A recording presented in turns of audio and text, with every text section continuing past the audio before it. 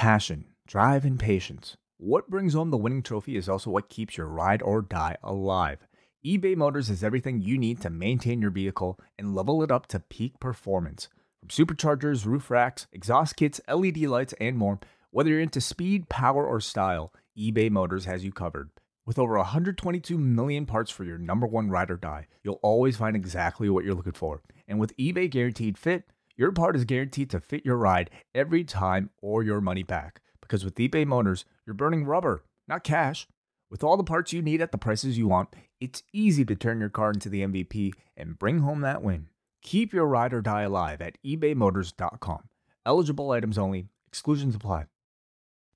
Hello, everybody. It's John Pollock and Wei Ting coming at you with our news update. How are you, Wei? What is this? I don't know. It's Friday in the middle of the day. I'm not used to talking to you where I can also have the sun coming through my window. Yes, we are trying something new here. Typically we reserve our news discussions for our review shows, Rewind to Raw, Rewind to SmackDown, Rewind to Dynamite. Today we're going to try it a little bit different. We're going to get the news kind of out of the way, available for everybody, not just our patrons, just in a little kind of condensed pack here. And then tonight we'll be leaving all that space for SmackDown as well as your feedback. So let's just see how this goes. Well, let's dive into the numbers coming out of Wednesday night. Another huge week for AEW Dynamite, averaging 995,000 viewers. They were number 2 on cable with a 0.45 in the 18 to 49 demographic. Let's not even do the comparison yet with NXT, because I think AEW really, it does stand on its own, especially this week where we're looking at it. And this was a week where, if there's any comparison, we're looking at AEW and how close they came in some categories to Raw. But your initial impression, Wei, obviously, this is very strong sign coming off of what they shot the week prior and people coming back for the second week. I certainly expected, AEW to do really well. I was expecting it to not do as well as last week, simply because last week had such a big main event, and it was like a theme show that they were promoting as a sort of a mini pay-per-view on TV. So I definitely expected a bit of a dip, but to see the numbers as strong as they were tells you that how creative a job they did on that episode with that heightened interest for Moxley versus Omega to leave audiences with something to want to come back for. Certainly you look at Sting's return as, a real reason for that. Certainly you look at all the hype attached to this Impact crossover with Kenny Omega as a big reason for all this, and just in general making AEW seem like an incredibly hot show. Yeah, according to the Wrestling Observer newsletter that had the quarter-hour breakdowns, the big one was Sting, which averaged 1,069,000 viewers and 645,000 during that quarter in the demo. Not all that far ahead of the Shaq Brandy segment that also did a similar performance. So that was very big. As you look at some of the demos from Dynamite on Wednesday night, women 18 to 49 were up 21%. Women 12 to 34 up 16%. And I was curious this week about the over 50 audience. It did go up for AEW, but not by a gigantic amount, 11.5%. And this is, again, life and death, taxes, and the AEW inability to top NXT in the over 50 audience. Those are your guarantees, Wei. And NXT, still winners in that over 50 demo. I don't think this is ever going to be a demo that is going to swing, but I was curious this week because you did have some elements on the show that if ever there was going to be that curiosity factor from that audience to sway one way or the other, I think it would have been this week. It would have been certainly somebody like Sting coming back and him continuing to, we don't have quarter information for 50 plus for that particular segment, do we? Not specific to that demographic. Right. So, I would be slightly curious if there'd be any sort of increased interest for the Sting segment for that audience, but overall, not seeming to make a big deal of difference. So, the older crowd has made up their mind. For whatever reason, they prefer NXT to this.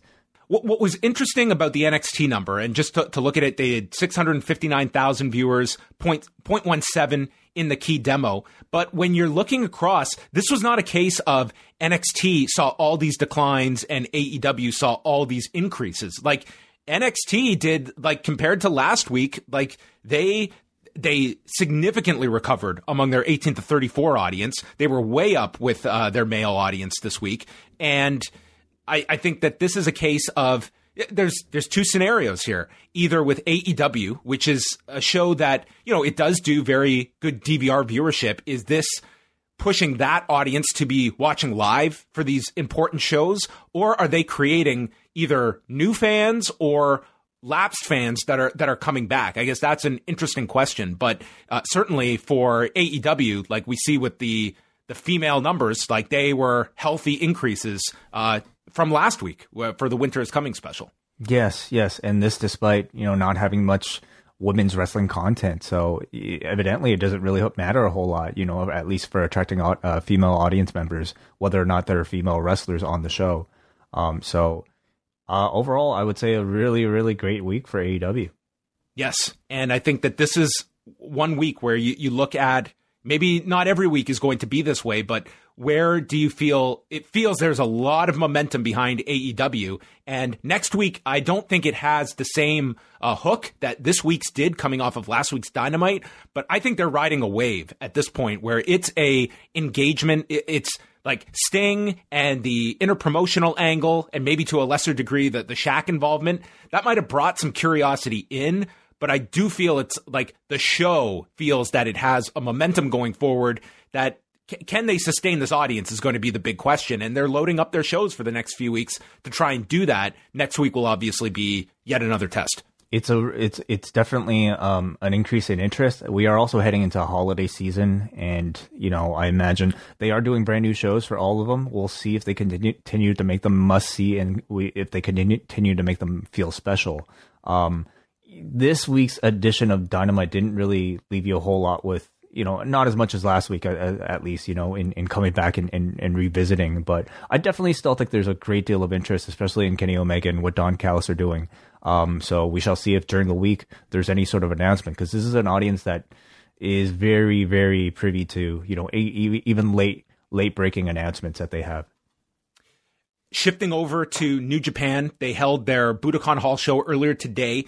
Hiromu Takahashi defeating El Desperado in the main event to win the Best of the Super Juniors tournament. Afterwards, cutting a promo stating that before he looks towards a rematch with Taiji Ishimori for the junior heavyweight title, he wants to challenge the winner of the Super J Cup that will be streaming Saturday night on New Japan World from California, which I believe is a show that's been taped because from my understanding, it's like that they can't be running in that building in California right now due to the restrictions. So I would imagine that's a taped show.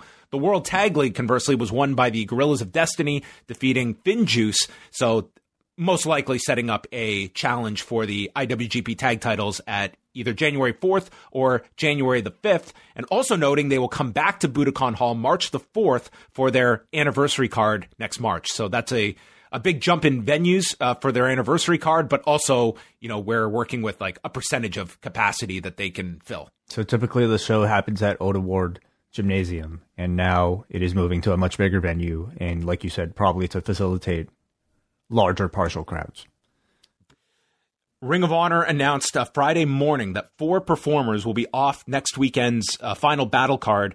Bandito, Flamita, Kenny King, and EC3 all off, that the company is listing as pre-travel testing that the performers underwent, so they will not be appearing on the pay-per-view next Friday. They stated all 4 performers are doing well and resting at home. ROH wishes them a speedy recovery, looks forward to their returns in 2021. All other ROH performers, production staff, and general staff are safely in the ROH bubble after passing their second round of tests, because they're already there and will be, I believe, doing tapings in the coming days, and then the pay-per-view is next Friday. But that will likely either cause significant changes or outright eliminate the 6-man tag title match where Bandito, Flamita, and Rey Horus were to defend the titles against Shane Taylor Promotions. EC3 was going to face Jay Briscoe. Kenny King had not been announced yet for a match for Final Battle, but obviously would have been involved, whether it be the pay-per-view, the tapings, or both. So this is going to be setbacks that all these companies are going to undergo. And as we've documented, Wade, like, ROH working with the commission in Maryland is among the most stringent that comes to testing. It's on the one hand unfortunate, it's one of their biggest shows of the year, and EC3, I think a name that at least carries a great deal of interest for perhaps even casuals looking to tune in. But at the same time, it's proof that the system is working, and I think everybody seeing a result like this is more, confident that I don't know, the right protocols and the right things are being done. And the final note came out on Thursday evening: the passing of Tiny Lister, who people will know as either Debo or Zeus, one or the other. Those two, yeah, in particular, yeah. Really unfortunate, It seemed like it was a very sudden thing. So, yeah, I believe it was his manager who had stated that he had been displaying symptoms of COVID. I don't know if it's officially been ruled that he had COVID or not, but had been displaying the symptoms. He was only 62 years of age. And while his wrestling career was not I would say, significant one, I mean, he only did a handful of matches. But, I mean, to me, when I think of Zeus, that to me was the WWF in the 80s at their absolute booking excellence, taking an extremely limited monster in Tiny Lister and building him up for Hulk Hogan and doing every promotional trick you could do, which really to me was a spotlight on their ability to get a monster over for Hulk Hogan. And they did an enormous number for that tag match at SummerSlam 89. This was, we're talking about like 575,000 buys for that tag match where it was Hogan and Beefcake against Randy Savage and Zeus. And then, of course, they came back. He did the Survivor Series that year. And then the match, the movie of No Holds Barred. And then did that absolutely dreadful Thunderdome doomed cage match at Uncensored many, many years later as The Gangster. But, I mean, for the WWF run, it was, they got their mileage out of Zeus in terms of being able to take someone that was an extremely limited wrestler, but presenting him in such a light that people were hooked on seeing that showdown. It was a run that I guess wasn't really all that long, but certainly even, decades later has left enough of an impression. So something went awfully right with it all. And certainly in terms of physical charisma, the man had it plenty, despite not having perhaps the in-ring experience. And was featured in one of my favorite films of all time, Jackie Brown. Oh, featured in a lot of films, actually. Oh, dude, his resume is deep. Little Nicky, Beverly Hills Cop, The Dark Knight, apparently. Yeah, he had like a brief role in that as well. Like tons of stuff. Can I admit that I never saw the Friday films? I feel like I've seen them scrolling through TV, but I'm embarrassed I haven't seen them more thoroughly either. Maybe it calls for a review. That and what was the other thing you hadn't seen that people were criticizing? Oh, I had not seen. Oh God, we just talked about it the other day. I'm blanking on the movie that I have. It's not completely important. Blanked on. Well, that is all, everybody. Go watch Friday or Jackie Brown or all of them. Watch Friday on Friday. Perfect day for it. Wai and I will be back later tonight with Rewind to SmackDown. We'll go through the whole show, and it's a very busy weekend ahead. We mentioned the Super J Cup, but we have Triple Mania going down, UFC 256. It's a packed weekend of shows that are going down. We'll have lots of coverage on the site, and you can listen live 10:15 p.m. Eastern Time for all members at the Post Wrestling Cafe. I'm looking forward to it, Wai. The most interactive show on our network. Join the Patreon, call in with your Zoom calls, and listen to us review SmackDown. And let us know what you thought about this. Trying out separating the news segment from the actual review itself. A little bit more punchy, a bit more immediate. If you guys enjoy it, maybe we'll try to do a bit more. There you go. That is your post-wrestling news update.